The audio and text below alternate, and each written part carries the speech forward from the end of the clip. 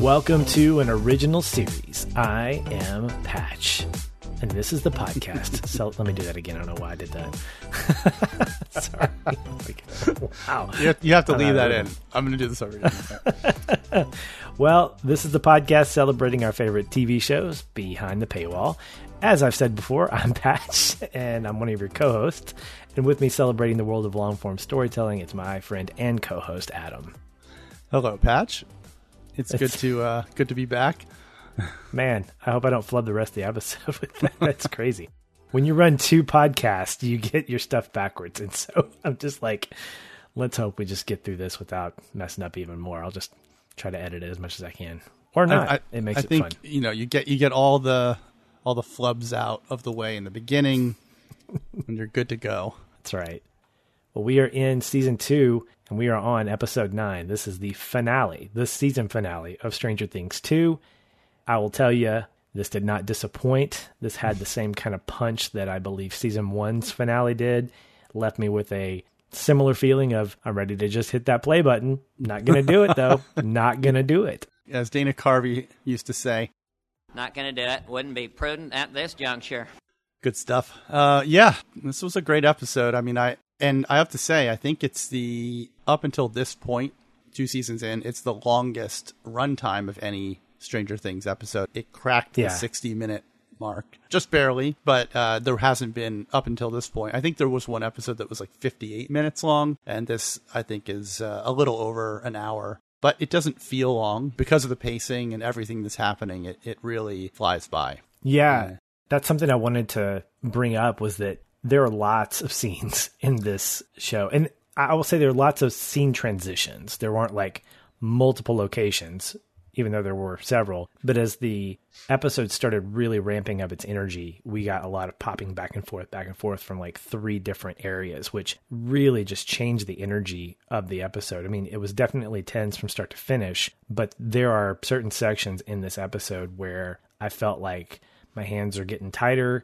Is somebody else going to die? Because apparently the Duffer Brothers have no problem letting people that we deeply care about, even for a short while, die on us. Barb, Bob, Brenner.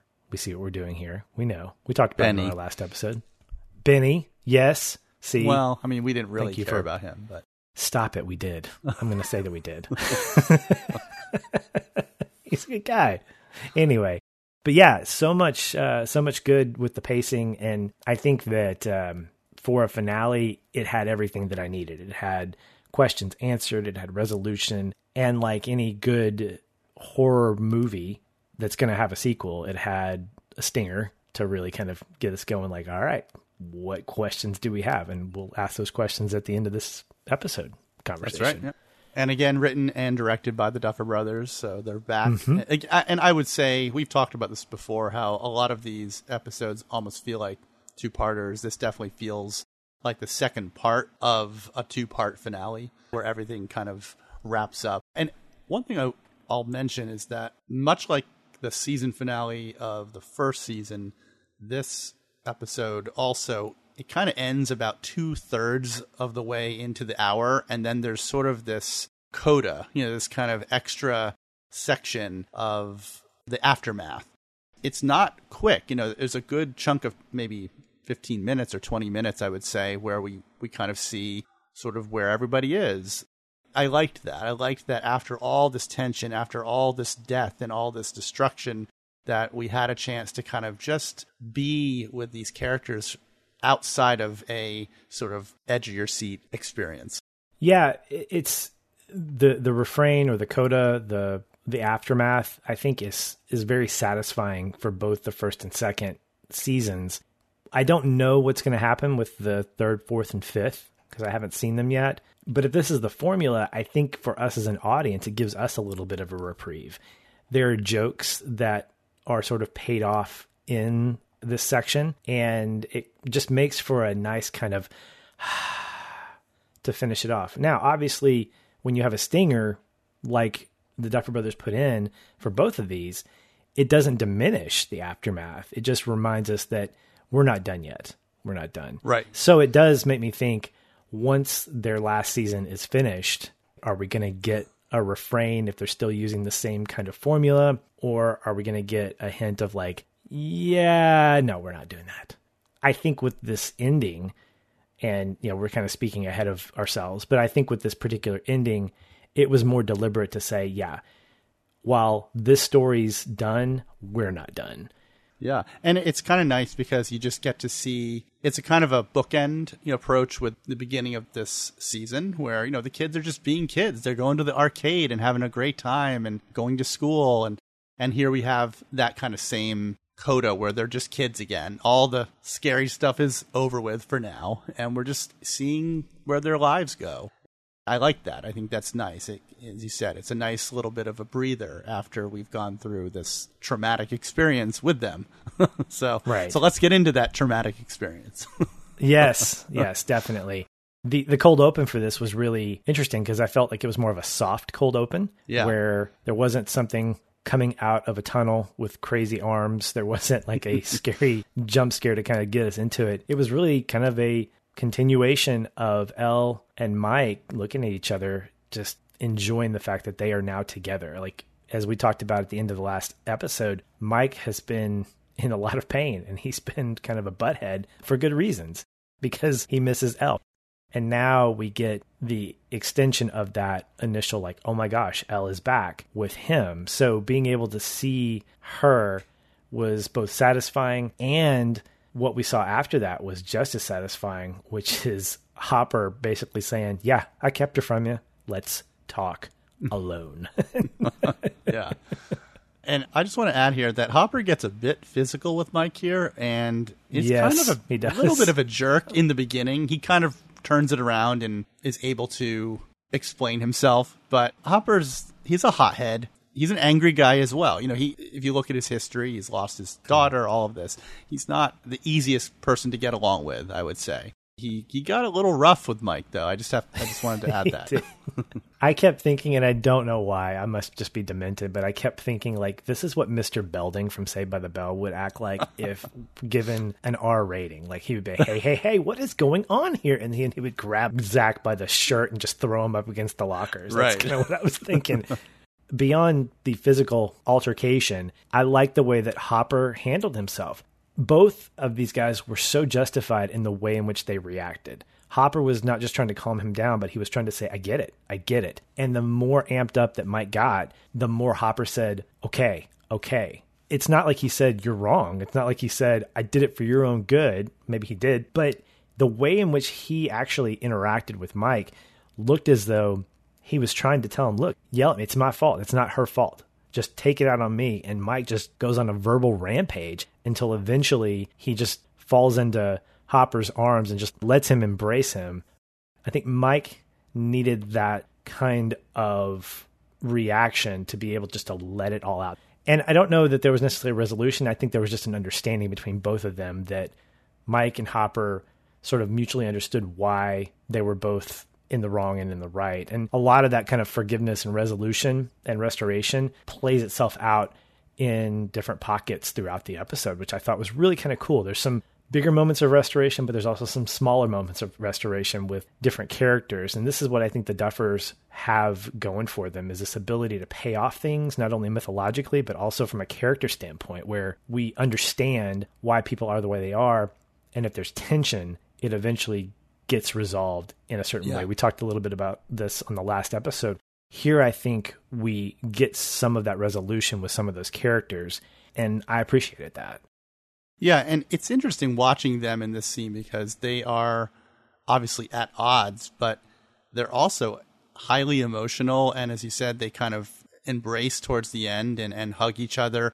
And it's almost like Hopper is more of a father figure to Mike right now than his own father has been in recent years, because I can't even imagine Mike having any kind of interaction as emotional as this with his fall asleep on the recliner dad, who's just a waste of space. So Mike doesn't have the best fatherly figure or role model, I guess you could say, in his life. And maybe he needs Hopper to kind of be there for him as well. I hope that we get more of that. I hope that that kind of fleshes itself out as the series goes on, that kind of relationship between Mike and Hopper. If we do, we do. If we don't, we don't, because he's got his relationship with Elle, which has been really interesting throughout this season.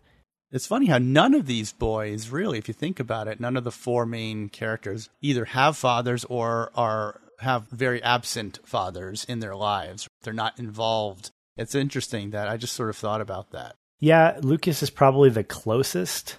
Right. But his dad doesn't have a lot of screen time, and when he does, he is there for sort of funsies where he basically says, Mom, where's the pants in the family? You're right. I think there is something significant about the fact that each of these kids is absent of that kind of male figure.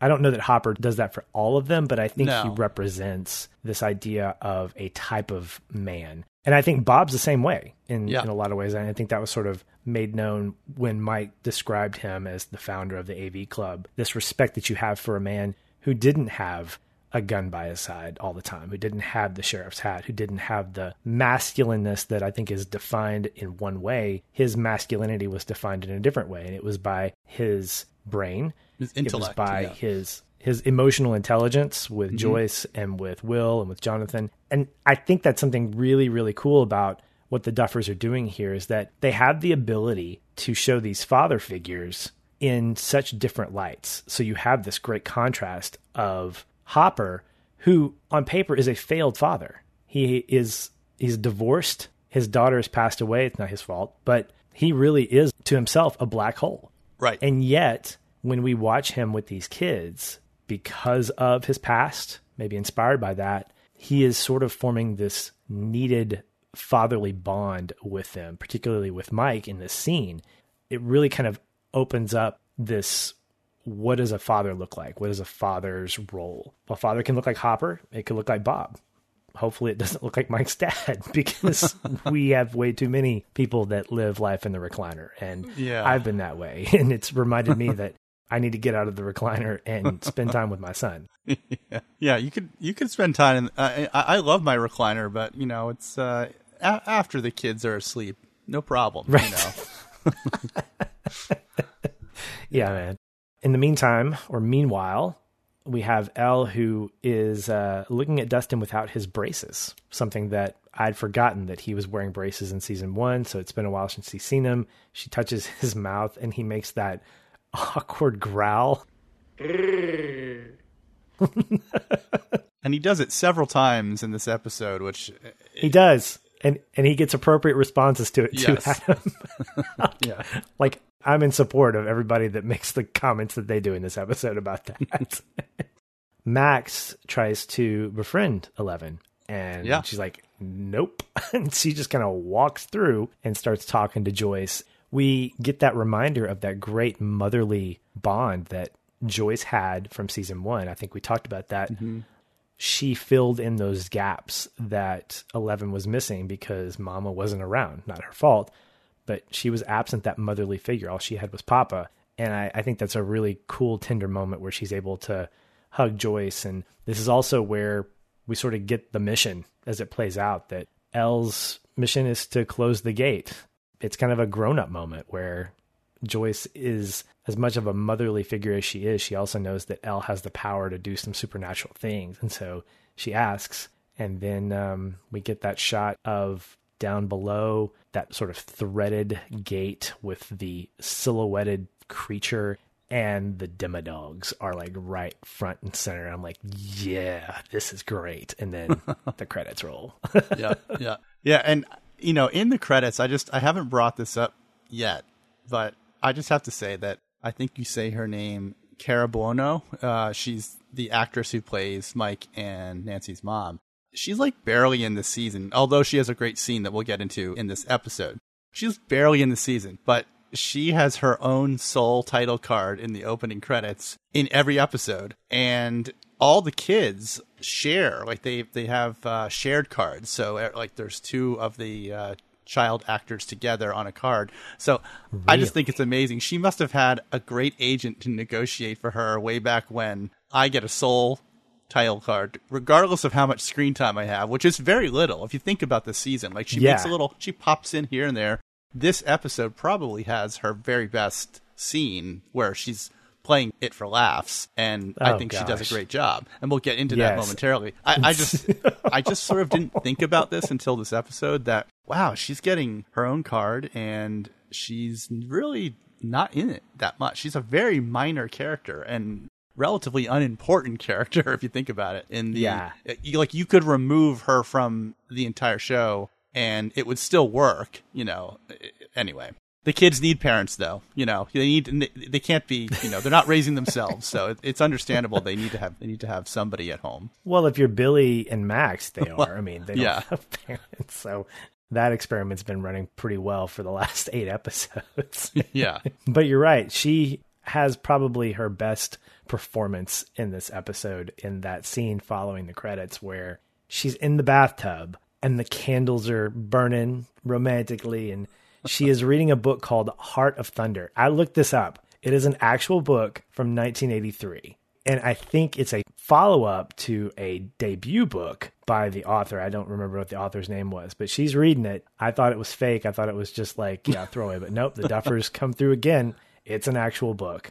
Ted, her husband, is doing what he does best, and that's hanging out in the recliner, sleeping very soundly, to the point where, if I remember correctly, his recliner is off to the side of where the door is. So he would hear this doorbell.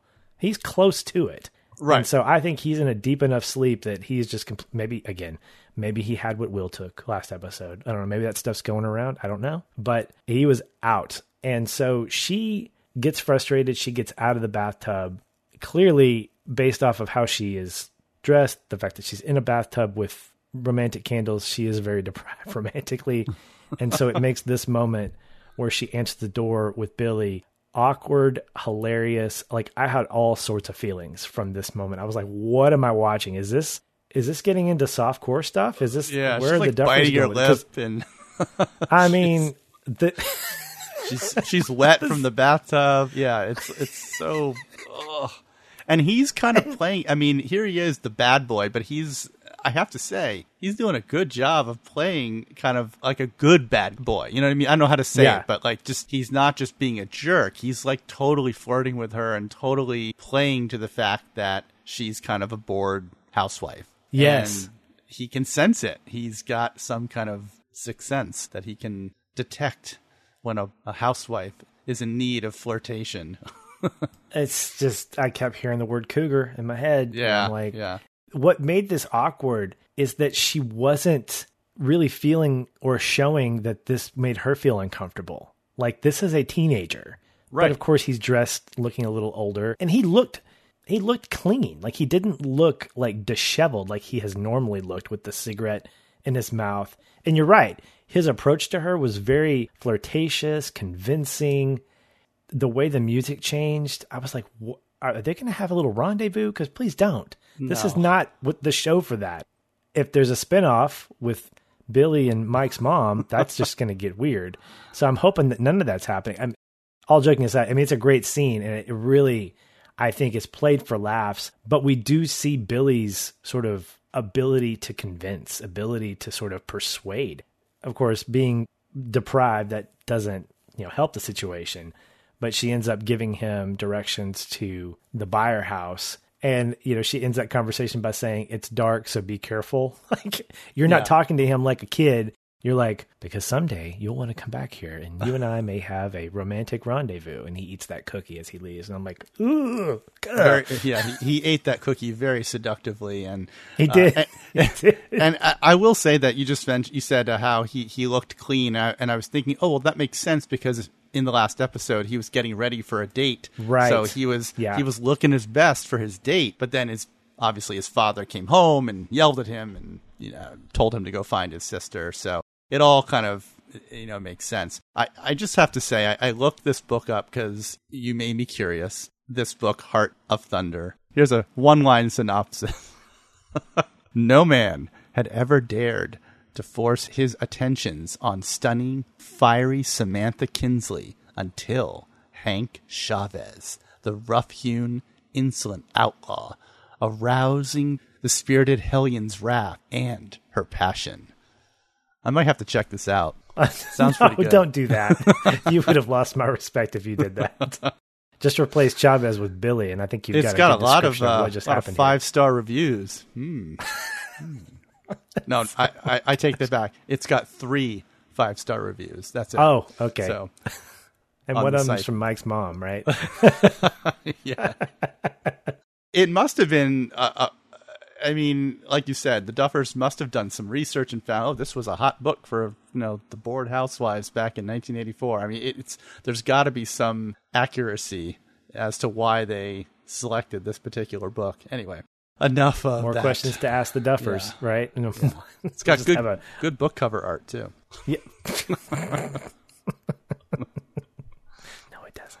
Okay. Anyway, so we've moved on, thankfully, to the Byers house, and Dustin is still teaching about how to form compound words as if he's on Sesame Street. This time to Hopper, and nobody cares because the world's coming to an end, and we don't really care about compound words. And then Joyce realizes that Will needs to become uninhabitable. This is something that I've noticed this season. Joyce is very intuitive. She is making these kinds of bold conclusions. I think it has to do with just her experience from season 1. I mean, we sort of jokingly said that she's gone crazy in season 1, rightly so, because her son is missing. I think that over the course of the series, this is something else I want to find out is, does she get stronger? Is she kind of like Adrian in the Rocky films where she just gets stronger as the movies go on, where she becomes not in that same kind of relationship, obviously, but this idea of her character becoming less timid, more confident, more understanding, and just able to take more of she can emotionally deal with more than she ever thought she could prior to the events of season 1. Yeah.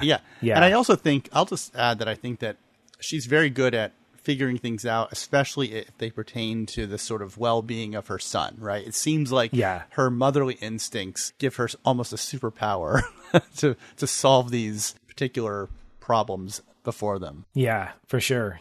So there's definitely some motivation there that I think fuels that. We agreed that she would be great in an escape room as long as Will was in danger. So we'll keep that in the back of our heads, that if we were doing an escape room, we need to bring Will along and then, I guess, get him possessed by smoke monsters. So just a food for thought there. Anyway. So yeah, she comes to that realization, and Hopper directs them to take him to his cabin where, quote, he doesn't know about, which is a great move, because the Byers house is obviously a hot spot, a hotbed for all kinds of paranormal activity. The fact that they went there to begin with was just sort of, they could have taken him. I mean, they could have gone to the police station anywhere, right? Where Will would not be as familiar, and they took him to his house. And anyway, why don't you just go to Fort Byers while you're at it? Exactly. That's perfect. And then there's a scene that was kind of confusing at first. There's this digging through trash. Nancy, I think, is digging through it with Steve. And I was trying to figure out what was going on. So I had 2 thoughts. One, I figured it out. Obviously, they're getting space heaters and stuff for taking to the cabin, as we find out later. Great idea. But the bigger question I have, Adam, is, was that normal that you'd have just a trash pile in the back of your house of things that you don't get rid of? I don't know what that was. So yeah, that was actually right as they were cleaning out the shed. They were taking all the junk out of the shed, all the old stuff that they had just piled up and stored in there, and just throwing it into like a heap, in the back in the yard. So I think they just were rummaging through that for anything that they could use. And if you notice when Nancy and Steve are kind of rummaging through, it's sort of like, again, a very quick moment, but Steve kind of picks up a balled up pile of Christmas lights from the first season and kind of puts it back down. So obviously the shed was just where they put everything, all their seasonal decorations and heaters and whatever else that they don't use on a regular basis. Gotcha. So thank you for that. So this is a product of watching these episodes late at night after we record, is that my attention is sort of shot. Well, and sometimes they are just such quick cuts, or you might be thinking about the shot that you just saw and one shot doesn't register right away. So I totally get it. Yeah. In my head, I was thinking, is this just something that people did in the 80s where they just threw their trash out into a big pile? And like, no, dude, they just emptied out the shed, you dork. Yeah. Well, I have to say, growing up in central Pennsylvania, there were a fair number of people who just had a lot of trash on their front lawns. So, like old broken down pickup trucks. And so, it's not unrealistic that there could be people that live that way. But in this particular case, it was indeed being stored in the shed. Yeah. I mean, historically, the Byer House has not been the most pleasant place to live. No. I mean, even if the government did make it look clean again after the events of the first season. I mean, it's little more than a shack. Yeah. Yeah. It's wouldn't have a lot of fair market value today, I don't think. This is an interesting moment that I kind of alluded to earlier, where you sort of get a little bit of reconciliation in an indirect way. I feel like this conversation with Nancy and with Steve was maybe Steve's way of letting Nancy go emotionally. So he tells her to go with Joyce and Jonathan. And she's like, no. And he's like, look, I may not have been the best boyfriend, but I'm definitely a killer babysitter for these kids. And he said, it's okay, Nance. It's okay. And I think when he says that, I think what he means is, I understand why we broke up. I understand that we're not at this point meant to be together. I don't know for sure if he sees the connection that she has with Jonathan, but if that's the case, then that just adds more kudos to Steve for me, because I feel like that's an incredibly mature thing to do in that he sort of understands. His heart's breaking a little bit, but I really feel like this moment, along with the quick scene near the end of the episode, is sort of his way of saying, okay, it hurts right now, but I understand.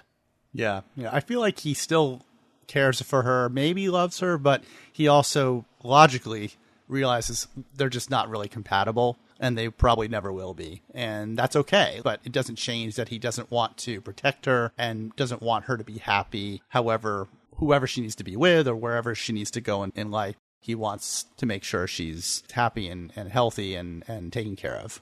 And just like the first season, they're leaving, and then Mike and Elle, they share a little tender moment before she and Hopper head out to almost Hawkins' kiss. Almost kiss. Definitely kiss. An 80s thing. An 80s almost kiss that we see. And of course, Hopper interrupts it. Hopper, what a jerk. Black hole. I will also note that there is no peeling out from a stop here, as we've seen earlier in the season. I hadn't been noticing them, but I'm sure there were others. But in this particular moment, even with the urgency of what they were doing, they were quietly backing up and leaving the Byer house. Although Billy did peel out from Mike and Nancy's house when he was hitting on their mom. And she, as you said, drive safe. It's dark out there. And he's like, always. Clearly, eating the cookie. He doesn't. Pervert. Whatever. so gross. But he doesn't back up. He just peels out, which he just normally. That's what he does. And so the scene ends there with that cool shot of the Babysitters Club at the Byers house, and then a great close up of Mike, who in that moment, what I felt from him was, I just got you back, and now you're leaving again. Oh my gosh, please don't die. I think that's really what's going on in his head. He understands why, but he's devastated. Good nonverbal from him. Thought it was great. Yeah. Good job, Finn, for that one. Yeah. And then we're kicking over to Hopper's car. There is a really cool rhythm with the way in which they're talking to sort of catch up. And I love how it plays itself out as she's talking about how she got to Mama's house. How'd you get there? A truck. A truck? A big truck. A big truck? Whose truck was it? A man's. A man's? A nice man. I don't know. There's something cool about that where in some ways, like in a normal father-daughter relationship that doesn't have supernatural tendencies attached to it, or a girl who is still learning how to communicate, that would be a translation of a daughter who just doesn't want to talk to her dad, who's giving those short answers. Like, how was school? Fine. What'd you learn? Nothing. It's that kind of rhythm that I think is played here, but it's played in a way that we understand, where she's actually giving the answers. She's not hiding anything. She's just giving him direct answers. And he's not getting mad. It's not like he's saying, why don't you talk to me? No, he understands her rhythm. He understands how they communicate. I mean, they talk through Morse code. So there's a simplicity to that conversation that reveals a lot. And so for Hopper, it's revealed to him that she got in the truck And a nice man took her to Mama's house where he assumes that she is done up in makeup and a new hairstyle from Aunt Becky.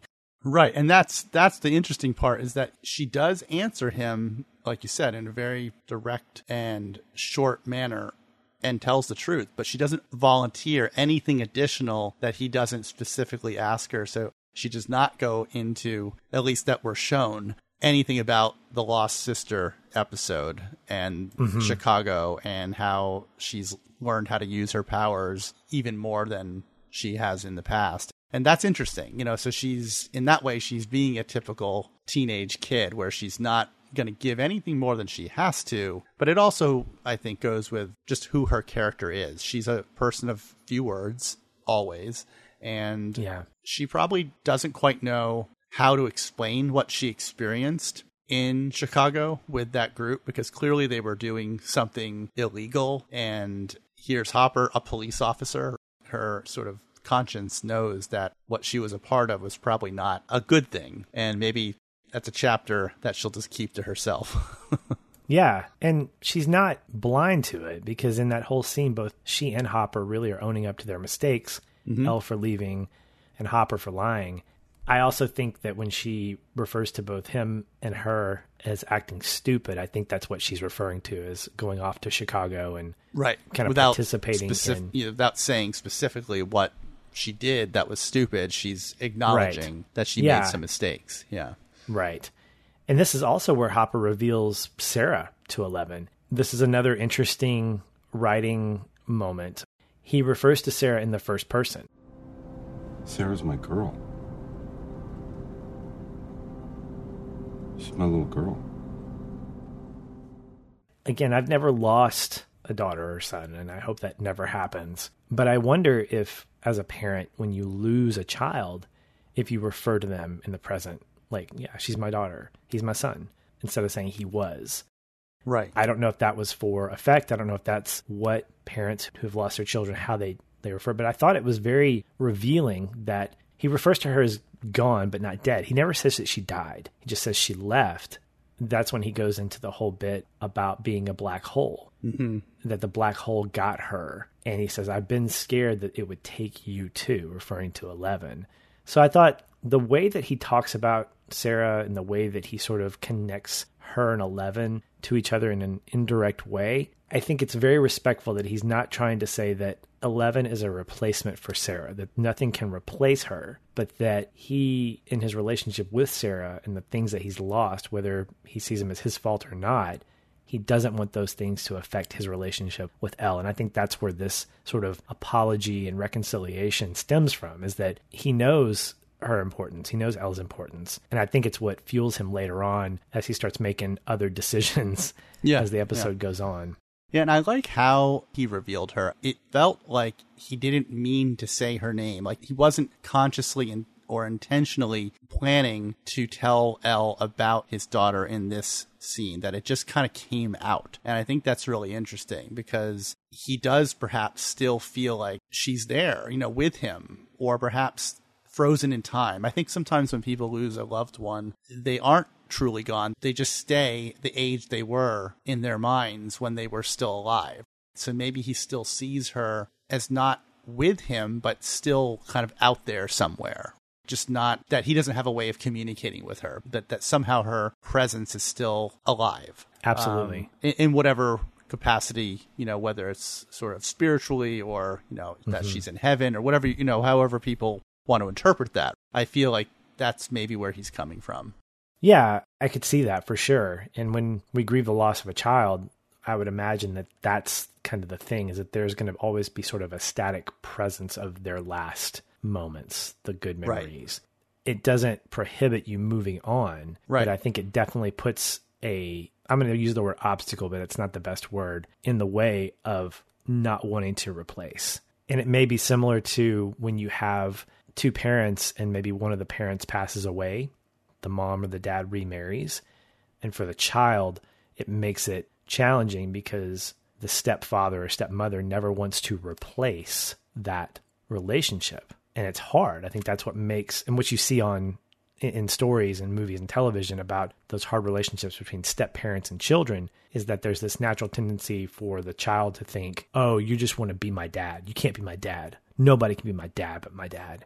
Right. And I think a similar thing happens here. I think that's what Hopper sees, is that he doesn't want Elle to feel like she's trying to replace his daughter, or vice versa, that it's a new relationship and it's a relationship that he is learning from and trying to do better and do right, knowing that he made mistakes. And I think it reveals at the end of that scene when they hold hands that they both sort of accepted the fact that mistakes were made. Now we can move forward. We can trust each other.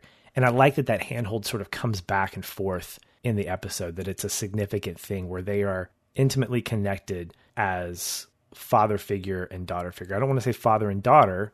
Right. Maybe I will, as the episode sort of hints at us, but it's neat and it's very gentle, and I like that it takes place in his truck on a dark highway traveling towards Hawkins' lab, because I think that anywhere else it wouldn't feel as sort of intimate and quiet. Yeah. And I would just add that I think this scene, and maybe this whole season between the two of them, is really about Hopper realizing that he doesn't want to lose her as well. He's just so terrified, like you said, using the black hole analogy. He doesn't want to let her get sucked into that black hole as well. And so he's just everything, all his actions, everything he's been doing, good and bad. This is why I think he's acknowledging his mistakes. It's all been because he doesn't want anything to happen to her. And the irony being that she's probably more able to protect herself than Hopper is, with her abilities. True. Yeah. But yeah, and anyway, this is a nice, we get a nice shot of them kind of driving off towards the lab. And then the next scene's hilarious because they cut to Dustin and Steve essentially trying to empty out the refrigerator at the Byers' house and stuff the Demodog, the dead one that Elle threw through the glass, and I guess broke its neck, shove it into the refrigerator for scientific reasons. Dustin, always the scientist, as you always say. I think Dustin says, this is a groundbreaking scientific discovery. We can't just bury it like some common mammal, okay? It's not a dog. All right.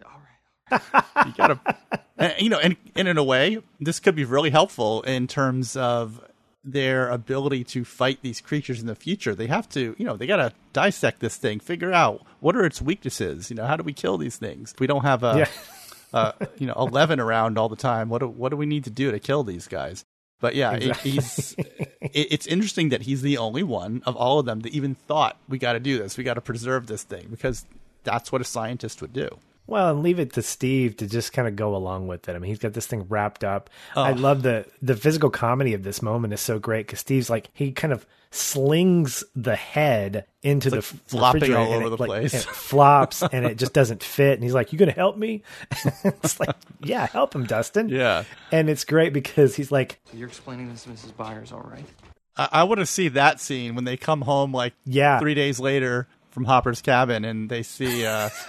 she's like, the kids are like, what's for dinner, Mom? You got Eggos and Demodog? Frozen Demodog and some Eggos, right? Hey, it's meat, right? Meat is meat. I don't know if intergalactic or interdimensional meat is probably the best for you. Yeah, that's true. It could give you gas. Okay. Something like that. Or Demogas. Demogas. That's good. I like that one. Here is where Steve kind of becomes an adult. We mentioned last episode that Steve's not an adult because he doesn't know what molting is or other things, that he's kind of absent-minded. But he's trying to be the adult here. He uses this okay sports analogy to describe the Babysitters Club here as like the B squad or the backups, and they're letting the starters do the job. And I love the rhythmic dialogue here as well, where the kids are talking about a way to help Elle out, and Steve just keeps interjecting. Maybe if we set this on fire. Oh, yeah, that's a no. The Mind Flayer would call away his army. They'd all come to stop us. Hey. Then we circle back to the exit. Guys. By the time they realize we're gone. Elle would be at the gate. Hey! Steve has turned into a dad. Or like a coach, yeah, true. He's kind of, it seems like he's sort of channeling one of his coaches and the way he got their team into, kind of whipped them into shape for the big game or something. And I loved Mike's response, which is so perfect for who he is as a character. This isn't a stupid sports game. Like it's so perfect for somebody that knows nothing about sports because it's a sports game. Yeah, I was thinking he was going to say sports ball or something, but he said Yeah, sports yeah. game. I mean, it's not inaccurate, but he probably, if he knew, oh, Steve plays basketball, he could have said, this isn't a basketball game, Steve. You know, like it's just so funny how he says sports game. Yes. He's clearly part of the AV club. So Yeah, there we go. That's definitely AV club members' response to that. Yeah. In the middle of all this, Billy shows up. This is interesting. Max says, quote, "He can't know I'm here. He'll kill us." I want to be sympathetic to that. Yeah, and yet she and the rest of the crew are at the window looking out. I guess because you're sixth graders, you don't have a lot of maybe common sense when it comes to that kind of stuff, or you're just overly curious. But clearly, Max, you were not thinking straight when you were like, he can't know I'm here, yet I'm going to peek out the window. Or just have the other kids peek out and tell you what you see. Like you, Max, should not be peeking out the window. Yeah. So Steve comes out and he's trying to be the big boss, or at least match wits with Billy. And I think he does a good job at the very beginning, but his verbal slamming is not enough for Billy's actual slamming as he throws him to the ground and says, "I told you to plant your feet." As he is a reminder from his little basketball lesson in the shower or pre-shower. And then Billy walks in and attacks Lucas. So we get full on anger Billy here. It doesn't get as awkward as Billy's dad kind of wailing on him, but it does get somewhat dangerous. But Lucas isn't scared. Like he just jacks him right in the gonads, just to be blunt. And it barely fazed him, which is like, this guy is tough. All throughout this scene, I think Billy is a Terminator, honestly. Like nothing seems to faze him. Yeah. Steve sort of comes to the rescue and starts beating on Billy, and Billy's like, "Looks like you got some fire in you after all, huh?" Yeah. Like he's just getting more like energy from this. And maybe he's channeling like when his father would beat him when he was younger. Maybe he's been beat so much that it's almost like he's been waiting for a chance to fight back. And he can't fight back against his dad, clearly, because that's not going to end well. So now he's like, yeah, keep hitting me. So it kind of makes sense, you know, with what we've recently learned about his home life. But yeah, it's brutal. I mean, he really pummels Steve, which is kind of a parallel to the first season when Jonathan and Steve fight, and Steve also gets pummeled by Jonathan. So for the muscle of the party, he gets beat up a lot. He really does. He really does. I'll include that with my predictions. Like, what's the Byer house going to be decorated with next season? I'm going to say who's going to pummel Steve next season. Right. He's a little punching bag. But he takes it. I mean, he does. He does. As he's getting beaten, Max sort of says, nope, that's enough. So she finds the feel-good medicine in the syringe and stabs Billy with it. And it almost as if like he's a T-Rex and just doesn't even like, oh, this feels great. You know, like it's, are you going down? Do we need to just stick you with like 4 more of those? Yeah, it's not enough for Billy. You know, Billy needs a double dose. Gosh, Super Billy, like Super Shredder. He's like Super Billy. I mean, I guess it could make sense that they were giving, they probably had measured out a dose for a smaller child like Will, right? And so here's Billy, probably twice his weight or more. And so, yeah, it probably wouldn't affect him as, I mean, I don't even know what they're shooting him up with, but medication like that is based on weight. So it clearly didn't knock him out instantly, but he was incapacitated. You know, he was lying and he couldn't move, but he was still conscious. Yeah. It's probably the ketamine, the horse tranquilizers. Exactly. After that, Max finds the nail bat and threatens Billy with it and eventually grabs the keys and says, let's get out of here. Let's roll. Yeah, now they got a car. Yeah, and that's a defining moment for Max where she is standing up to Billy. I think she's finally had enough. Mm-hmm. And in a similar way, he doesn't say the exact same thing, but I think in a similar way, she makes him repeat something like his dad did to really show this ultimate submission. Of course, he's like halfway drugged. Right. But I thought that was pretty significant. And I think that was a big moment for her to say, okay, I'm not going to do this anymore. You're not going to be controlling of me. So good for you, Max. And I think it's also the beginning of a turning point for like Mike and the guys there kind of saying, okay, she's kind of cool. I think we can let her in, we can let her into our party. And she further proves that as the episode goes on. Yeah, she does. Back at Hopper's cabin, Nancy and Jonathan and Joyce are setting up the cabin with those space heaters that we saw earlier and a roaring fire to make things nice and warm in an attempt to quote, heat out the hive mind. I don't think that was a quote, but that's my quote, so I'm putting it in quotes. So heat them out. Yeah. And then we're back at Hawkins' lab. And so Elle is actually back for the first time since she escaped. I was reminded of this because of the flashbacks that she was having. Right. I'd forgotten that she actually had not been back to Hawkins since she escaped, because she never went, to my recollection from season 1, she never went back to Hawkins' lab. As the audience have gone back multiple times. Hopper and Joyce have gone there. Will has gone back multiple times to see Dr. Owens. But yeah, I mean, Elle has clearly been in hiding or unwilling to come anywhere near that lab after what she had gone through.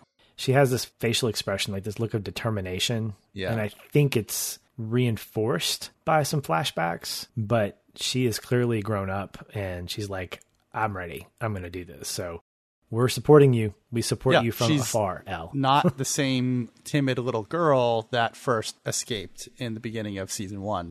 I think she's ready to go back and also realizing that the bad people that were there are all dead. There's a much greater threat, actually, that is more terrifying, but she might be the only person alive that can stop it.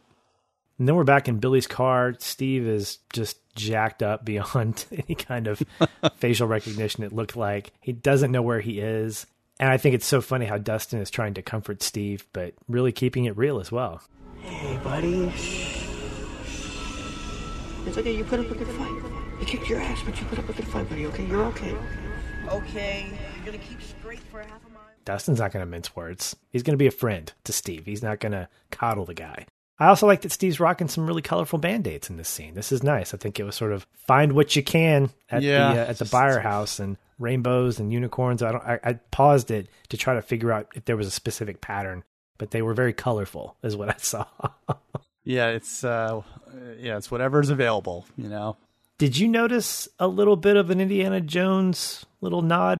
I totally saw this, the short round Temple of Doom. Yeah. I don't know if it's a reference. I don't know if it's just a coincidence, but yeah, Max had the little wooden blocks strapped around something like that feet, so that she could reach the pedal. And it's true, it's hard enough to drive if you're that age. I mean, but yeah, you can't. She's not a very tall person. She's not going to be able to reach those pedals. I thought that was a really smart little thing that they took the time in a really quick cut to show you, because yeah, she clearly wouldn't be big enough to reach those pedals at her age and at her size. Two questions I have. One, I'm guessing that the car is an automatic, not a standard, because if you can't reach the pedals, I don't think you know how to drive a stick shift. I'm just making I don't think. You need to be able to use both feet. You would have to have a wooden box strapped to both feet, clearly, and I don't think that was the case. So I believe she was just pressing the gas. That was all she had to do. Yeah. And I think the second observation I'm going to make is that I'm predicting that they did peel out from a stop and then take off. So we did get that, even if we didn't see it. Duffers, I know you did it in your heads, so I'm going to count it. They did it in this episode. I mean, they're kids. They're going to go as fast as they can. To hit mailboxes and whatever. Turn right, do this, turn right. I would not want to be in that car with them. No, but thankfully there was not a single car on the road. So at the very least there are obstacles, trees and woods and everything are all around them, but there wasn't anyone else on the road at this, whatever hour this is. So they weren't likely to be hit by another car. That's one positive. Everybody at Hawkins is in their beds sleeping quietly. Yeah. Wow. What time is this supposed to be? I mean, is this the middle of the night? I mean, it's 10 and midnight. I mean, it's nighttime, but it's not. It's small town America, so stuff isn't open, and most people aren't going to be out. Yeah. Yeah. I don't think people would notice that the power went out. So I think it's probably closer to, 2 or 3 in the morning because nobody else is around. But Yeah. I don't think the Duffers care at this point because they're like, nobody in Hawkins matters except these kids and these adults Right. that we're hanging out with. And we're that same way. We're like, who cares, Hawkins? Yeah. You'll find out in the morning when you wake up Exactly. from your slumber. Well, meanwhile, at Jim's cabin, Will wakes up and starts freaking out, appropriately enough. Jonathan, this is the thing that stuck out to me in this scene. Jonathan is insanely upset. Like he has to turn away and be held by Nancy because his relationship with Will is so tight that I think he knows what needs to be done. But the way that Will is just absolutely just going almost insane, he is visibly upset about it. And that just kind of broke my heart because he knows he can't do it. He knows he has to do this, that they have to do this. And the opposite happens with Joyce.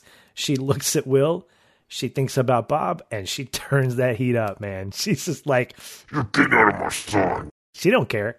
They could have, and they have in other movies, they could have had his voice changed so it's clearly not Will's voice anymore, but they didn't go that route. They still have Will, Noah, the actor, performing all the lines, so it feels like you're still hearing him. And as a mother, as a brother, like that will be the hardest part, is to be able to differentiate, like, no, that's no longer my son in there. That's somebody else screaming, whoever this is. And I have to ignore that and ignore the sort of temptation to make them stop and to make my child stop screaming. It's clearly not Will. I mean, Will is screaming, but Will's not in pain from the heat, or maybe he is, but it's this other entity that's taken over his body. So the mom, Joyce, clearly gets that at this point. She's like, this isn't my son. My son is in there, but I have to do everything I can to release him. Yeah. Just shows off more of her like maternal power, her internal power. And again, as we superpower, said, how much she's changed and how much she's matured. Like this, the Joyce of at the beginning of season 1 would be freaking out right now and not knowing what to do. And probably letting the ropes off of him, probably untying him because she just didn't believe, or she wouldn't be able to get past that. So just good growth for Joyce overall at this point. And then we kick back over to Billy's car. They've landed at the hole where all the crazy stuff has kind of manifested itself, kind of Hopper Part 2, by the pumpkins. It was like the junction point, I think, where all the all the various tunnels intersected. Yeah. Yeah. And Max is really kind of flying to that destination in the car. She stops, and at this point she just basically proves that she deserves to be part of this crew. Yeah. And she says, I told you. Zoomer. Like she's giving herself an identity there, which I think is great. And this is, again, as I mentioned, where I think the boys, especially Mike, she finally got their respect. Love the makeshift outfits they got here with the bandanas around the mouth and then the swim masks and goggles kind of covering them. I mean, you gotta take what you can get. They don't have Hawkins Lab radiation suits. Hazmat suits. They're making do, and hopefully those spores down there are not too deadly. Hopefully not. Before they go down, Dustin gives this great speech to Steve. He says, a party member requires assistance, and it is our duty to provide that assistance. Now, I know you promised Nance that you would keep us safe. So keep us safe. And then he hands him the bat. It is on like Donkey Kong at this point. Exactly. Even if Steve doesn't believe it, he's like, all right, well, now we're in it. I really don't have a say at this point, so let's just go down the hole. And I like how after that, he kind of says, okay, I'm leading the way. Like, he kind of takes charge. Like, it's like he realized this is happening one way or the other. So I'm, as the oldest, I might as well just take the lead. And I just want to add that he bounced back pretty quick from a few moments ago, being absolutely pummeled by Billy and just waking up in the car. He's like ready to go. He's like, I'm fine. Let me at him. Great observation. Yeah. I think the adrenaline kicked in and he was like, totally, I got to do it. So just push through the pain. This felt a little bit like a Goonies moment with Brand, who doesn't know everything. And coincidentally, I think this is why I kept calling Mike Mikey, because I was thinking Goonies through this. And I felt like we got a little Goonies moment. Good stuff there. Good job, Duffers, even if you didn't mean to. You did mean to. I know you did. Anyway. Yeah. Back at Hawkins' lab, I was questioning We don't see them go through the entrance. I'm assuming they did. Are we to assume that Bob's body at the entrance is still there, or that it's been completely eaten or taken away? Because we don't even revisit that moment. Like, they didn't go back for the body. When we saw Bob's body last, it was being devoured by the Demodogs. So my guess is that it was just completely devoured or carried away. I would think that there'd be even just this one moment where they'd pass by and they'd see the body, even if it's a body double. It's not Sean Astin. Right. But I would think that a death that important would have some kind of like moment. So I'm guessing that they just said, you know what? They just took it away, or they just ate it. Yeah, I think the Demodogs are not picky eaters. I bet they ate every last bit of Sean Astin. Or, as you said, it's possible that they, and not just Sean Astin's character, but all the guards and scientists, that they were just dragged down into the pit below the lab, where they continued to be ripped apart and fed to the baby Demodogs, perhaps. I don't know. Just like a mother bird, bringing its chicks dinner. It's possible, right? But my interpretation was the same, that most likely that all of these dead people were fully eaten. I guess their clothes as well. Good fiber in those clothes, man. Just really nice there. or there's just going to be like piles of Demodog poop with clothing in it all over. Like, that's Bob Newby's blue jeans. Yeah. That's terrible. Or no, he wasn't wearing blue jeans. He was wearing like scrubs. He was scrubs. Yeah, he was wearing scrubs. Yeah. But maybe he had a Radio Shack receipt that they're spitting out. Like, this is gross. We don't like that either. Right. They should have found his wallet. Yeah. So many places you could go with this. Yeah. Well, one guy was not eaten, and that was Dr. Owens, who I realized that up to this point I've called him Dr. Owen, so I apologize for that. There's more than one of him. That's why it's Dr. Owens. Yeah. Dr. Owens what? It's a possessive. Owens is possessive. That's what I was doing. There you go. Yeah. So when they find him, Hopper is, I love this. He's so cool. He basically is comforting him, but also making it. He said, by the way, this is Elle. And I don't remember the specific dialogue, but he basically insinuates, this is the girl who has all the powers. What I'd like you to do is we'll rescue you as long as you allow her to live a normal life instead of being a science experiment. And then he basically like tightens the gurney or whatever it is around his leg to stop the bleeding, but also to kind of give him a little punishment. Like, I'm in charge now. Right. You can go back to wherever it is you go to, because Elle is under my protection and I'm making it public. I'm making it known. Yeah, and I like when he does tighten that tourniquet. I don't know if it was his belt. I'm not sure, because Dr. Owens had a pretty nasty leg wound in like the stairwell. And Hopper hands him a gun, and he says, now don't go anywhere. And I loved how Paul Reiser kind of looked up at him and kind of chuckled, but in pain. Like, there was a great little moment there, because he kind of was like, I'm clearly not going anywhere. But it was a good moment, because like you said, there was this understanding. Like, I got your back with Elle. Just go close that gate and come back and get me. And things will be fine.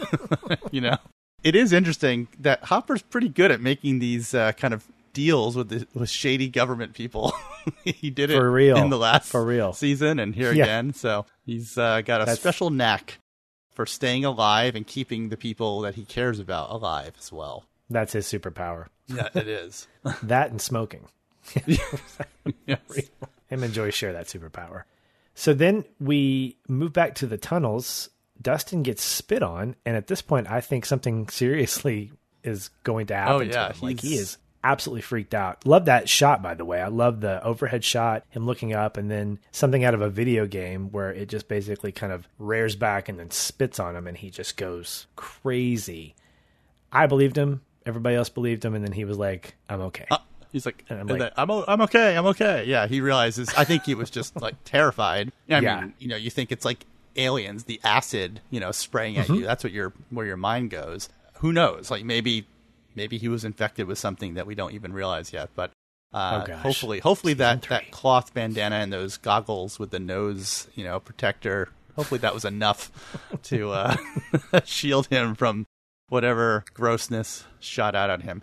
I mean, that was the same thing that shot at Hopper, right, earlier in the season. And what did it do to Hopper? Did it just, like, knock him out? Did it just, like, incapacitate him momentarily? I think it was really more of a distraction or a detractor. Oh, okay. I don't think it had any kind of chemical reaction because he hasn't shown any residuals. Now, that's something that I'm going to keep in the back of my head of like, all right, Dustin and Hopper have both gotten sprayed with this stuff. Right. Are they going to mutate next season? Is that what's going to happen? Maybe, maybe not. I don't know.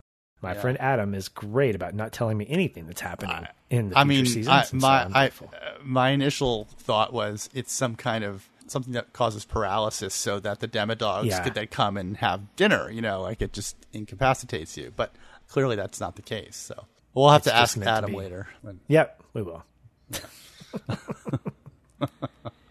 And they find the hub and then start to spray it with gasoline, different things like that. Now, this next section, Adam, is like wild because we are jumping in these 3 scenes. Hawkins' lab, Hopper's cabin, and the tunnels, and so much is happening. And this is something we've talked about before, where when things are happening simultaneously, this is where it's really interesting to see the energy just pick up, because all of this is happening in the course of maybe like a minute or two before we get to the big kind of like, let's close the gate.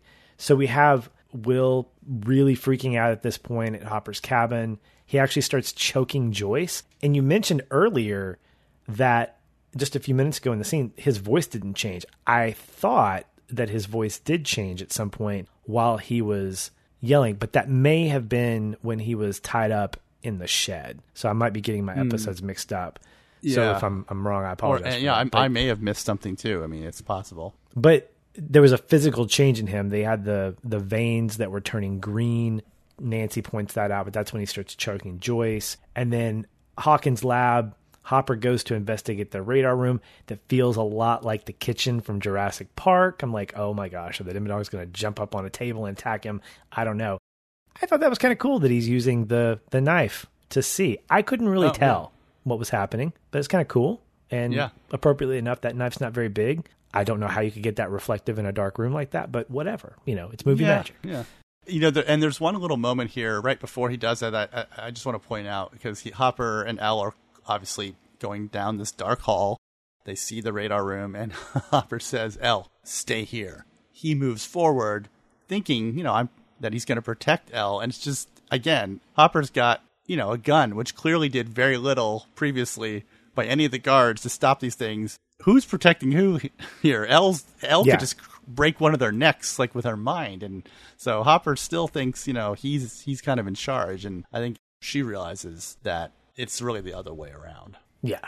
And we know that. We're just like, all right, don't die, Hopper, because, you're so close to closing the gate. Stay behind her, Yes.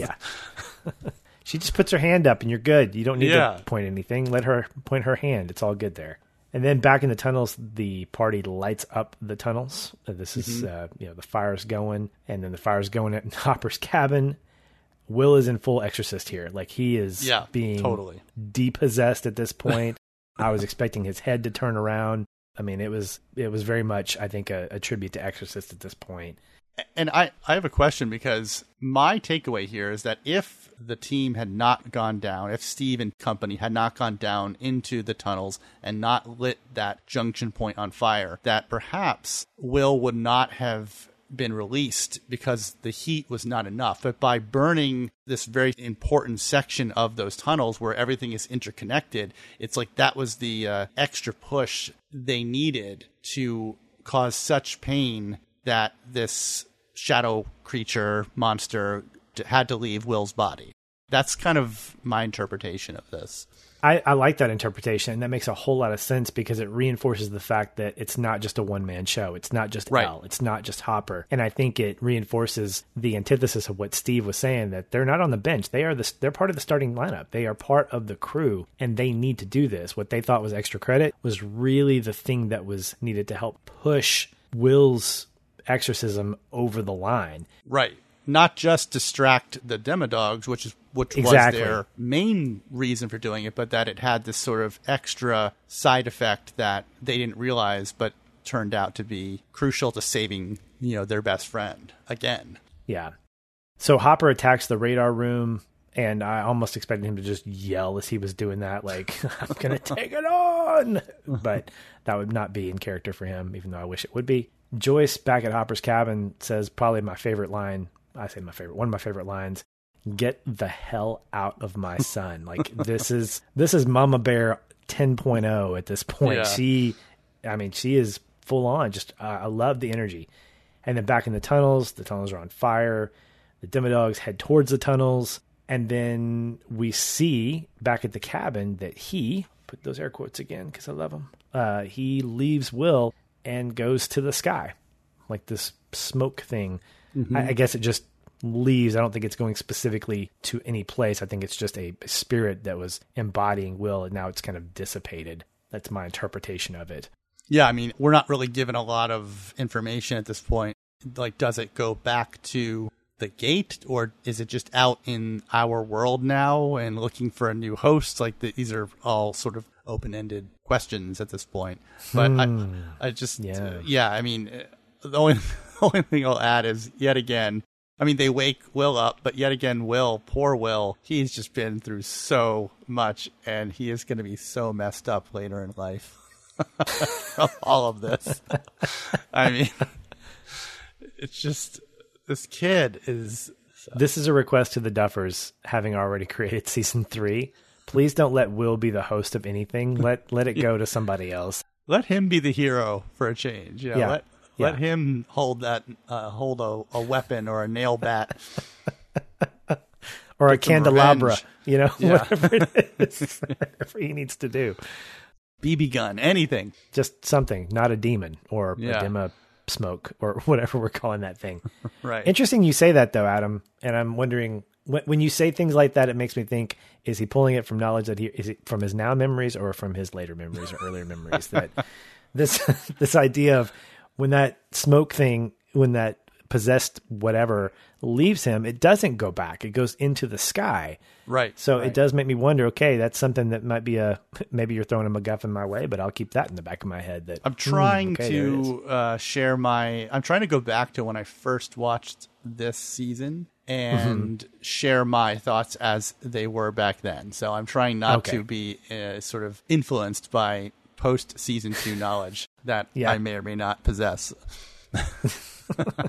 I'd rather you be possessed by that than a smoke monster that's trying to take over the universe. Me too. Anyway, Jonathan contacts Hopper and he just says, close it. And then we're back at the gate, and this is where things are still high energy, but they slow down a little bit. We get some moments with the different characters. Here at the gate, Hopper and Elle descend to the abyss. I think it's a great shot. And they're holding hands against the backdrop of like the bright red and orange open gate.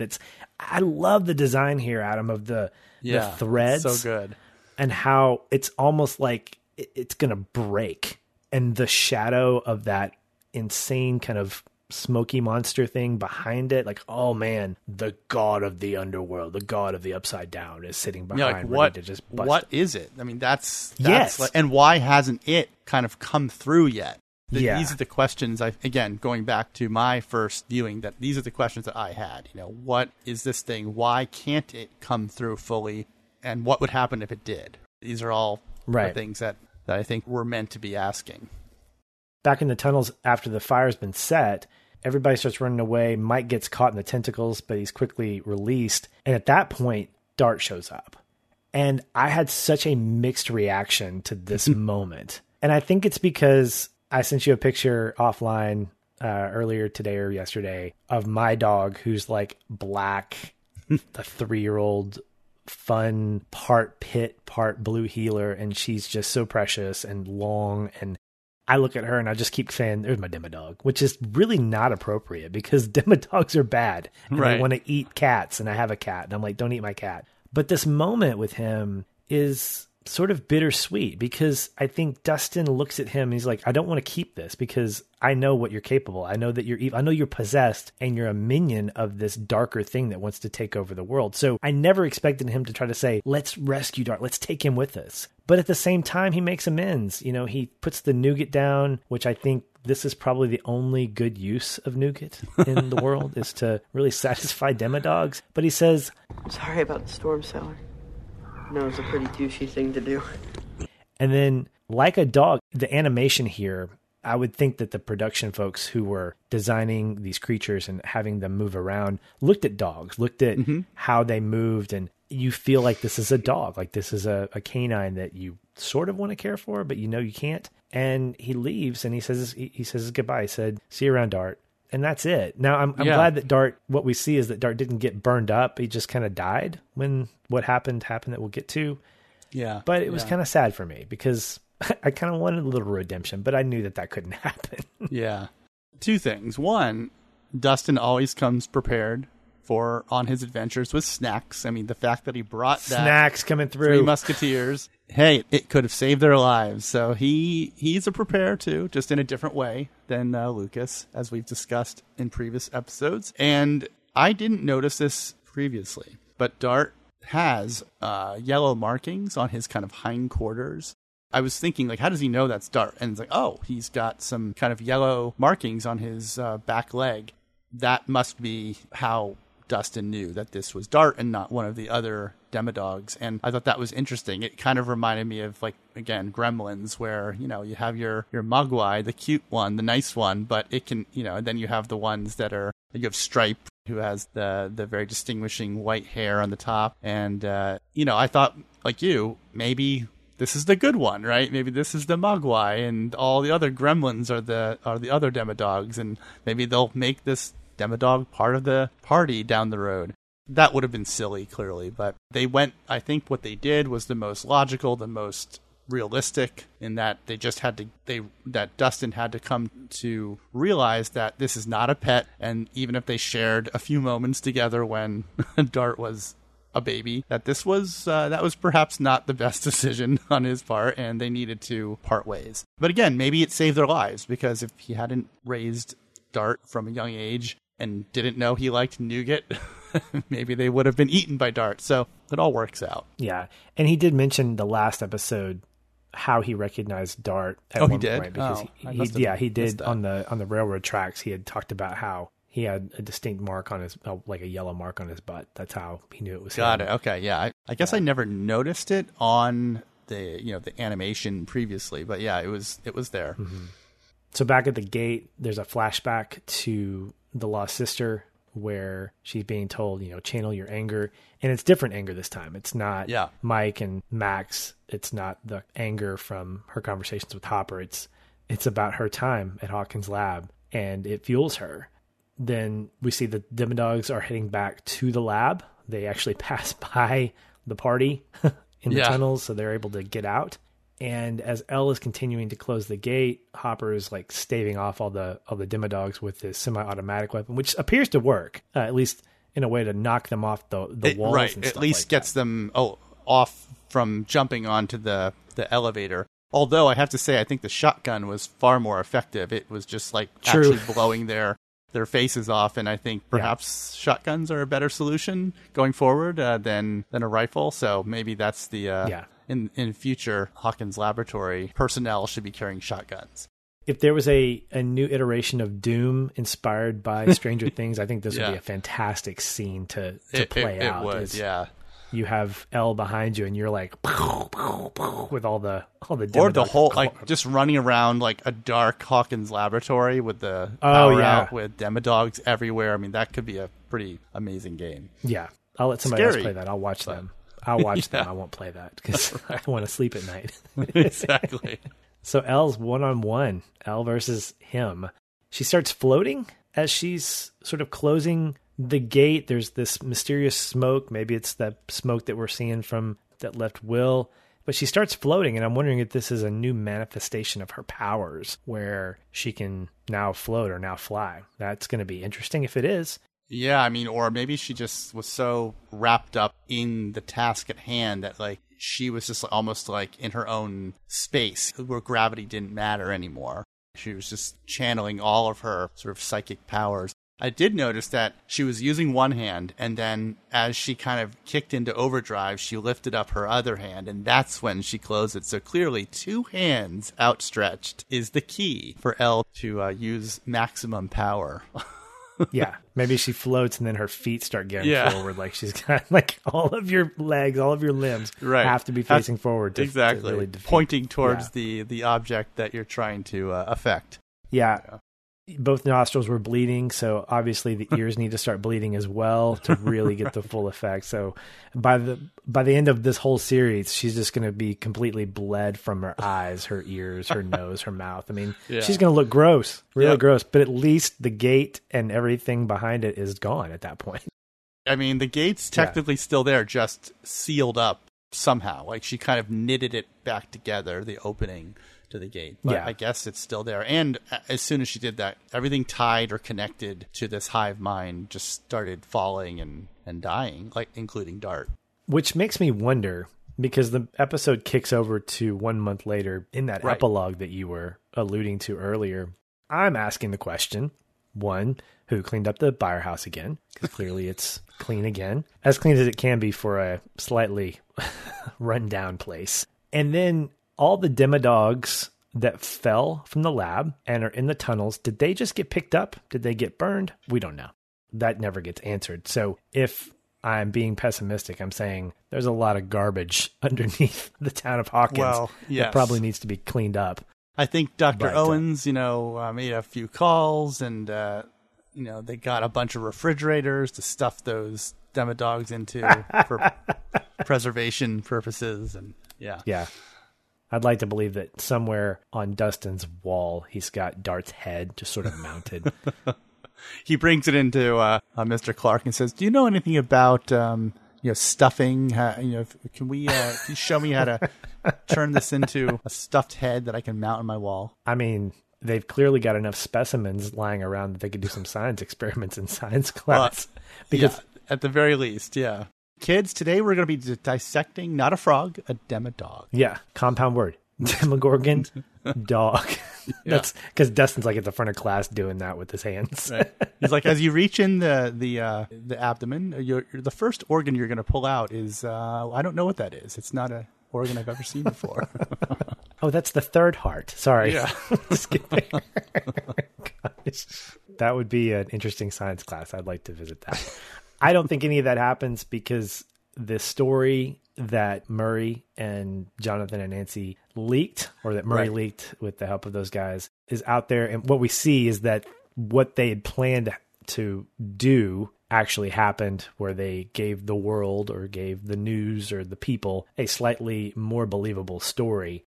There's this fantastic moment with Murray. He's camped outside Hawkins' lab laughing.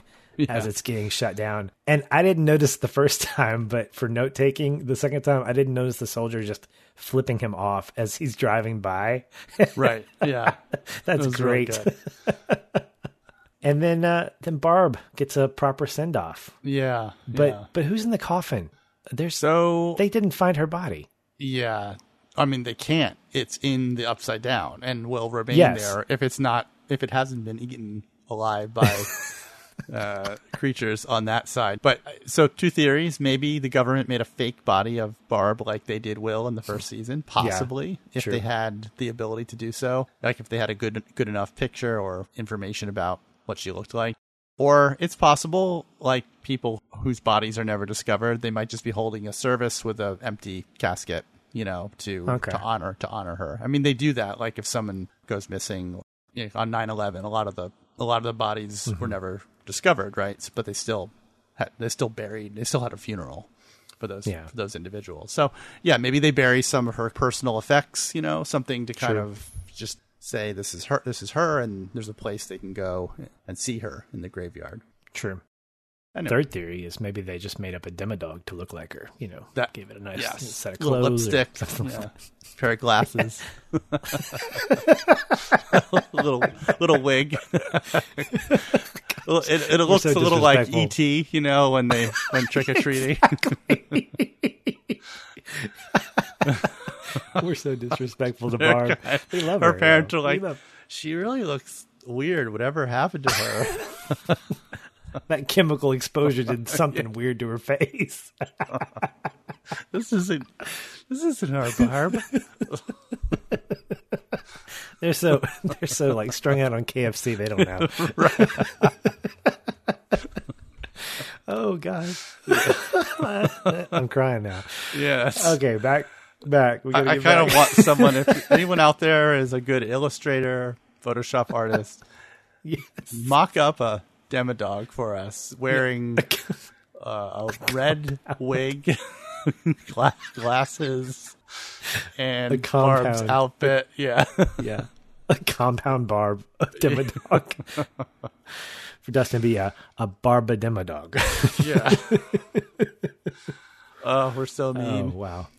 Or Barb. But this does lead me to one point. They are burying Barb or something. Mm-hmm. But where's Bob Doobie's burial? I mean, he was the hero of the season, and clearly he died. And yes, again, maybe no body, but clearly he's missing. Everyone at Radio Shack is like, where'd Bob Doobie go? So it's not like he was some random guy. He's part of the community. Everybody knew him. Everyone knew that he was dating Will's mom, right? So what happened? That was not resolved in this season, at least. Well, and you brought this same thing up last season, how everybody was celebrating Will's return, but everybody was like, what about Barb? Because she's not around. And of course that got settled. That became a central theme of this season. Obviously that, what happened to her and where are her parents and what, so they did resolve that, thankfully, with this season. So maybe season 3 will resolve Bob. Yeah. Yeah, and we'll lose another person with the letter B, and then that person will get resolved in 4, or it's just a vicious cycle. Yeah. Things may not be looking good for, let's see, Billy. He's the only B name I can think of right off the top of my head. With the first name. Or they could introduce a new character. That's the other thing. It seems like as they introduce new characters, they also have the potential to die. So we'll see. Maybe there's somebody new. If there is a new character in season 3, they may not be around for long. Yep. You want to be on Stranger Things? Yes. For one episode? No. Well, anyway, the episode moves a little bit further. Hopper meets up with Dr. Owens, and he hands him a document. I think it's a birth certificate for Jane, but her last name is Hopper. So are we to assume that Jim has adopted her now? Is that the assumption? Yeah, I think that Owens made it so that Hopper is Elle's legal father now, and that's why he kept saying, wait a year before you kind of introduce her so that it's not like suspicious. But I think the idea is that after a year, he can sort of introduce his new adopted daughter to the world. Like, hey, everyone in Hawkins police force, I adopted this young girl named Jane. She's my daughter. And hopefully it won't raise suspicions, right? It'll just feel like, he lost his daughter tragically to cancer, and, he decided he wanted to adopt somebody, and no one has to know where she came from because she's legally his child now on paper. Right. And Dr. Owens made it all happen so that it's all in the books. That's what I'm taking away from this. That makes sense, yeah. And then Hopper requests, outside of that 1 year reveal, that she get one night out. And of course that leads to the snowball. Right. And snowball everybody's dance. Preparing. And this is sort of a similar kind of preparation like we got in the Halloween episode where everybody's getting duded up. Yeah. Joyce is teaching Will how to dance. I thought that was kind of great. Jonathan's just overkill with the camera, as he is prone to do. But he's he's using the Bob's JVC. Mike is reluctantly getting his picture taken on the stairwell by Mom, who I'd like to believe is still having dreams of Billy. No, I'm just kidding. That's not happening. Hopefully she finished her book. She probably did. I mean, it's a month been a later, month. so it Yeah. doesn't look like it's that difficult to read. So Unless she specifically did it during bath time, in which case she'd probably have to, right. Maybe with she just three reads like kids and a lazy husband, Yeah. she'd have some time. She'd have to make time. Have some you time there, girl. Yeah. Lucas is practicing asking someone to dance in the mirror. Hey, want to dance? We should, get out there. Like, do our thing. Stop.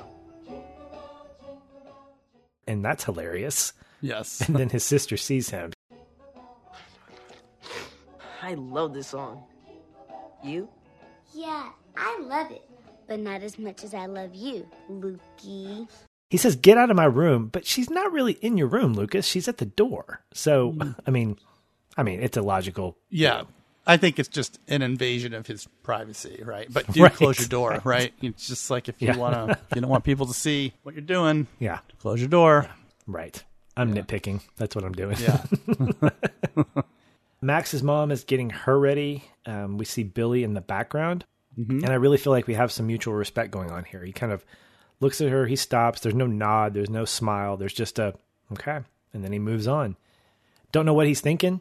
He's still a mystery. He's maybe a less angry mystery. Maybe he's still angry. Maybe he's still on ketamine. I don't know. I mean, we're led to believe that I think some things have changed where he can no longer beat up Max Right. when he's being beaten up. He can't retaliate with her. So I think that there's a little bit of maybe some positivity there. I hope there is. Yeah, I think so. And then finally we get to Dustin, who is the king of all folks getting ready. This is probably the best of the montage. Yes. There's a new cat in the house named Tews, Tews, which I believe is a, putting the hands together, compound of Muse 2 Yes. or 2 Muse. Maybe Two Muse? a second. I don't know. I think it would make more sense to be Muse the second or Yes. Muse the sequel. But sure. Or it could be Terry Muse. That would be funny, but that he wasn't really famous back then. So He gets his own stocking, so apparently he's got some love already in the house. yeah, But, yeah. Dustin is frantically looking for something, and it turns out to be what? Oh, yeah, Farrah Fawcett hairspray. And I just kind of put my hands up in the air saying, oh, my gosh, what's going to happen? Yeah. He's taking Steve's advice. This is all thanks to Steve. Yep. And Steve drives him to the dance. So clearly the bromance is in full effect here with Steve and Dustin. It's almost like it's almost like Steve is taking Dustin under his wing, like a big brother mentor kind of situation, which I think is interesting. Of all the kids, of all the younger boys, somehow these two, these most unlikely of friends, have sort of found each other, and it's just it's very charming. I think it's great. Yes, yeah, that's a great way to describe it. Very charming. So he gets to the dance, and his hair is in full kind of half so flock ridiculous. of seagulls. It's like a curly flock of seagulls haircut there, but he's not getting any crap from Steve about it. Steve says, Now you're gonna go in there. Yeah. You look like $1 million. Yeah. And you're gonna slam Dad. Like a lion. Don't do that, okay? and hopefully he won't ever again. no, hopefully he won't. We find out he doesn't. He doesn't. When he walks in, he sees Mr. Clark, and I love this little quick exchange. Mr. Clark, we haven't seen much of this season, but Mr. Clark says, "Looking very snazzy tonight, sir." Thank you, my lord. Great little throwback. I love it. "Yeah, It's so good. And it's great because, he doesn't look at him weird like his friends do and try to mess with it. Like Mr. Clark's like, it's great. You're looking good. yeah, I affirm what you were doing, sir. right." Before Steve leaves, I think he takes a look and he sees that Nancy's at the punch bowl Oh, serving right, yeah. pure fuel is what she describes it as. But the look that he gives is, we talked about this a little bit earlier. He looks at her, and I think it's a hard kind of description. I think he's not satisfied, but he's not upset either. He's like, And then he leaves. And so I don't think he's over her, but I think he is pausing for now. Like, I think I could be wrong, but I think that he sort of paused that relationship. And I think that we're given sort of the permission to explore her and Jonathan's relationship at this present moment. Yeah, like I said earlier, I think he's accepting of the fact that maybe they just aren't meant to be together, even if he wishes they could be. I think he's just realizing that maybe she doesn't feel quite the same about him the way he does about her, and he can't force that. You can't force someone to love you or care for you. And so he's smart enough to know when to fold them, and I think he's kind of doing that here. So then there's a wide shot of the middle school dancers dancing, and I remember this, man. I mean, middle school dancers, we could not dance. We could just sway back and forth. The white person dancing by everybody, that was what you did.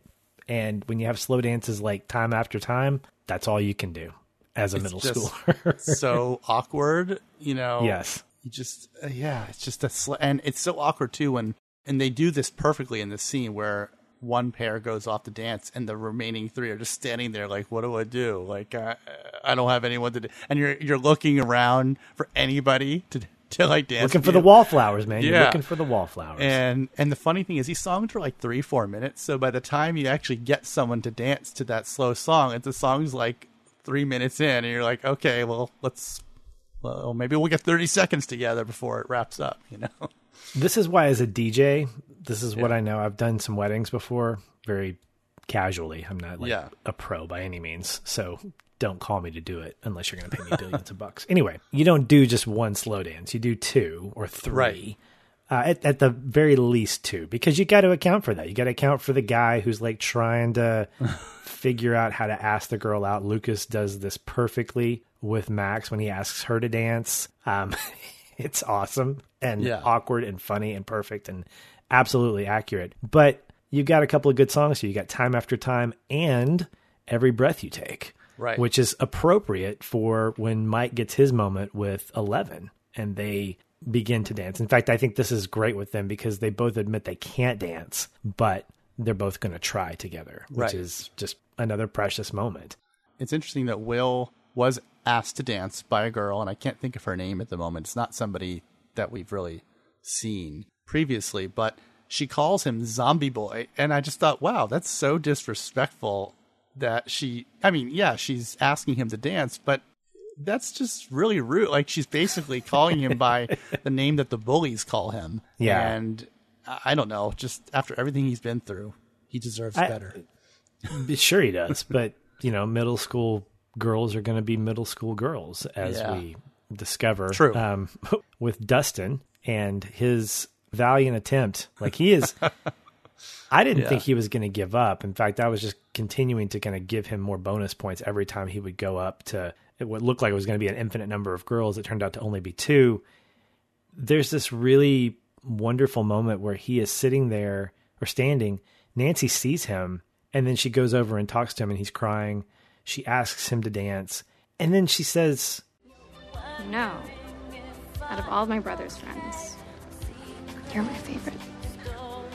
You've always been my favorite." Really? Yeah. And in some sick way, you could take that as like, that sounds creepy, but I didn't take it that way. And I don't think it was meant to be taken any way other than her validating who he was. I think she really did mean that. I do too. Yeah. Yeah. Mike's got some good friends, and I think that there's a lot about him that she respects. And so I think that she's giving him sort of that way to build up his, not only his confidence, but his persona, because Stacy is clearly jealous. Oh, when she sees them together. And, she says, Girls this age are dumb, but you give them a few years, and they'll wise up. You're gonna drive me nuts. You think so? Oh, I know so. So I thought that was so cool. It really was, yeah. And I think if I remember correctly, in like the first episode of the first season, didn't Dustin kind of have a crush on her?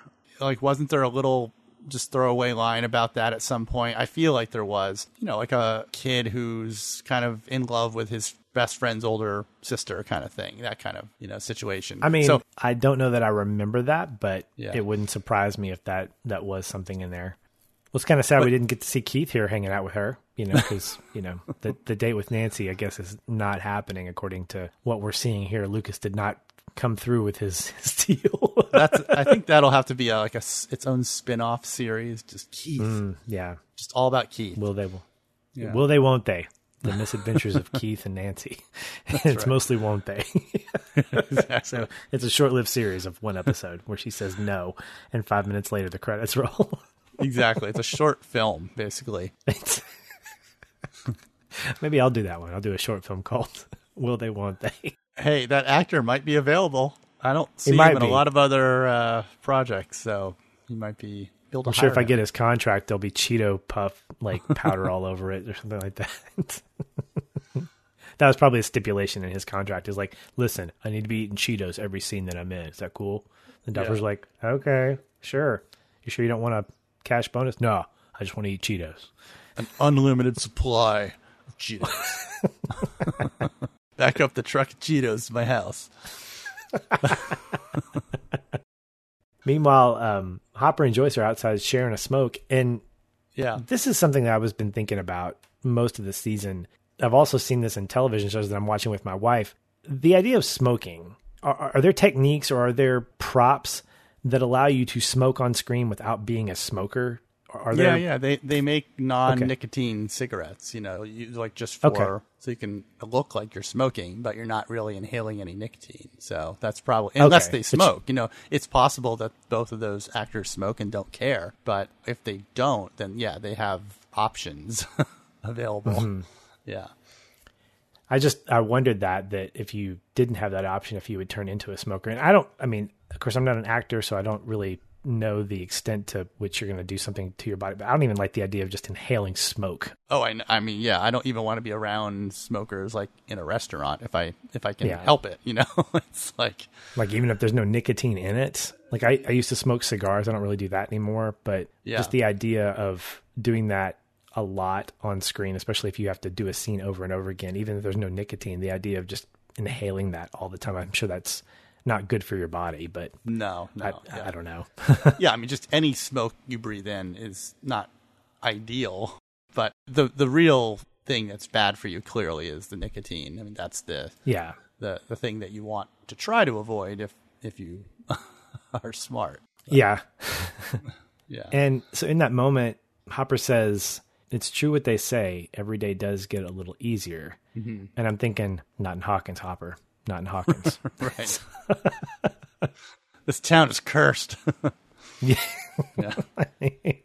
I did think it was a nice tender moment, him reaching out to her, asking her how she's doing. She's like, it is what it is. And I'd like to believe that the loss of Bob is going to have some residual effects in the next season. But I think this is a nice little coda for their relationship, because really they're where they were. They're good friends and they care about each other and they're looking out for one another. So it's just sort of a reminder that no matter what happens to Joyce or what happens to Hopper, they'll always sort of have each other on some level of friendship, which is important for both of them. They need each other in that regard. And it's a nice scene too, because it plays back to their backstory a little bit. They talk about how, they used to sneak smokes in high school, and one of the teachers retired in the 70s, and so they couldn't get in trouble as a result of that guy's no longer around. So it's just a nice little bit of character development for who they were a long time ago.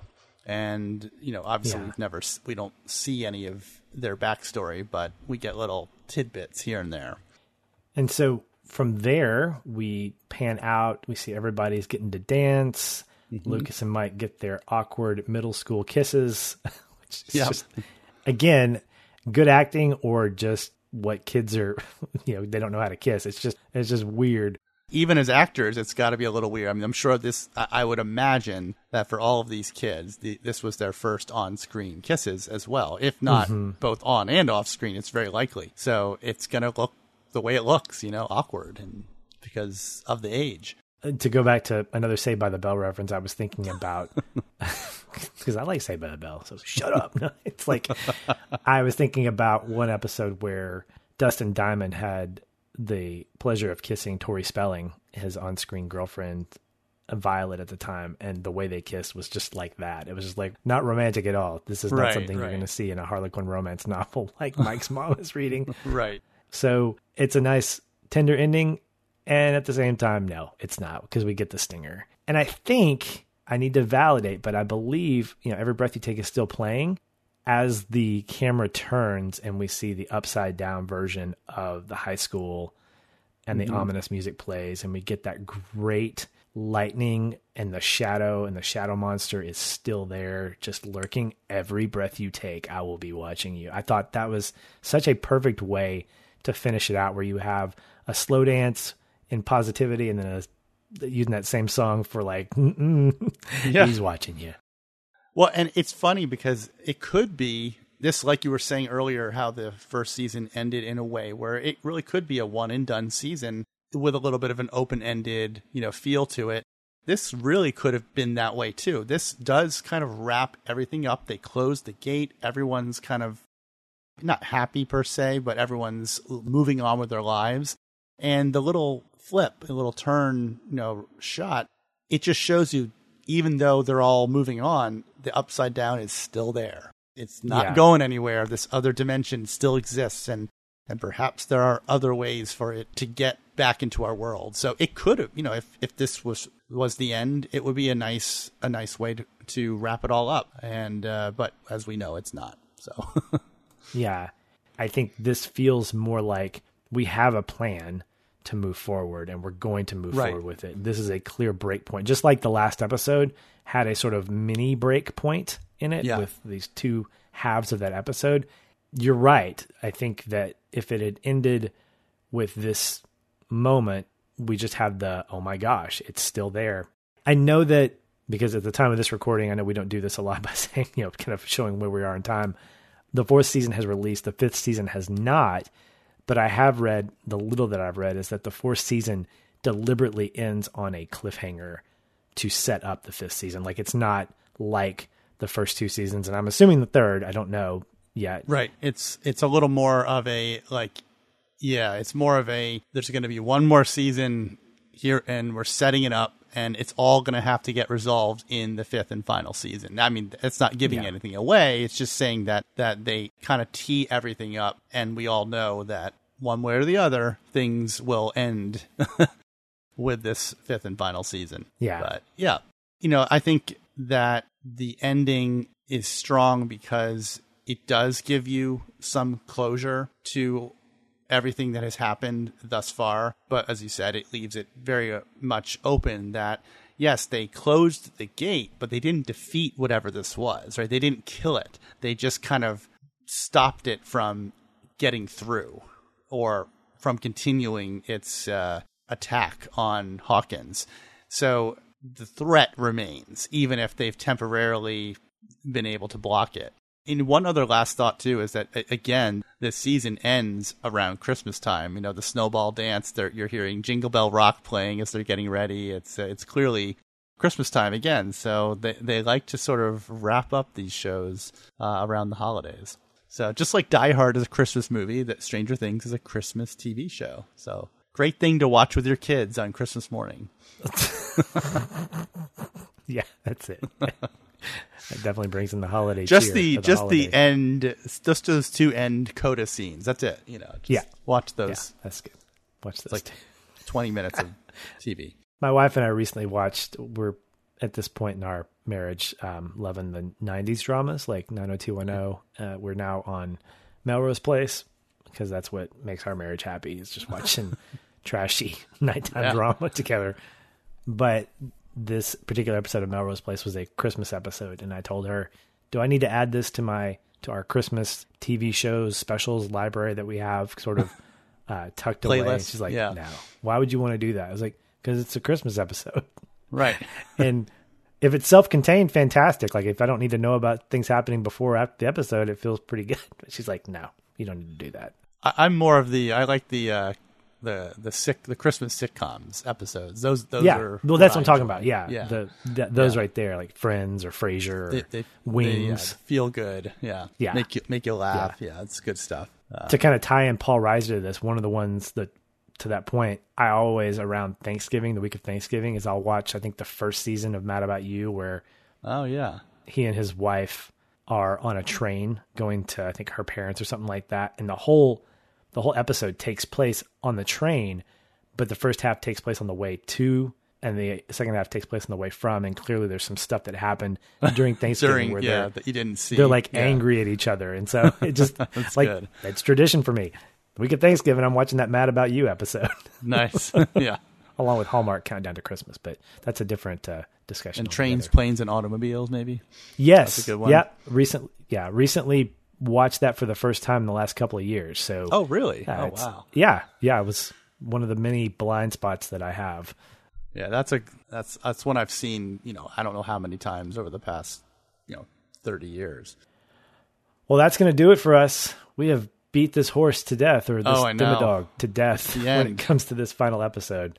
Yeah. And it's good. It's been good. I think it's been worth the almost 2 hours of talking and laughing and all that good stuff. This has been a great season. I'm glad it didn't disappoint, much like the last season. We'll definitely be continuing this series as the podcast moves on. So be sure to stay tuned of when that will happen. It may be sooner, maybe later. We don't know. Eventually, we'll get to it. Yeah, and I'll say, without giving anything away, the tagline for Stranger Things 3, whenever we get to it, is "One summer can change everything." Oh, great! So now you know that's your only clue. It takes place in the summer. In the summer, yeah, but it ends at Christmas. That's wow. Maybe they're changing things up for us. They don't want us to. Yeah. They're just gonna keep backing it up where it'll be like seasons 4 is like New Year's of like 1989 and it goes all the way to Christmas of 1989. So it's like we're gonna cover every holiday at some point. All right. Well, be sure to check out our next conversation where we are going to be celebrating the world of long-form storytelling. Until then, I'm Patch, he's Adam, and we are out of here.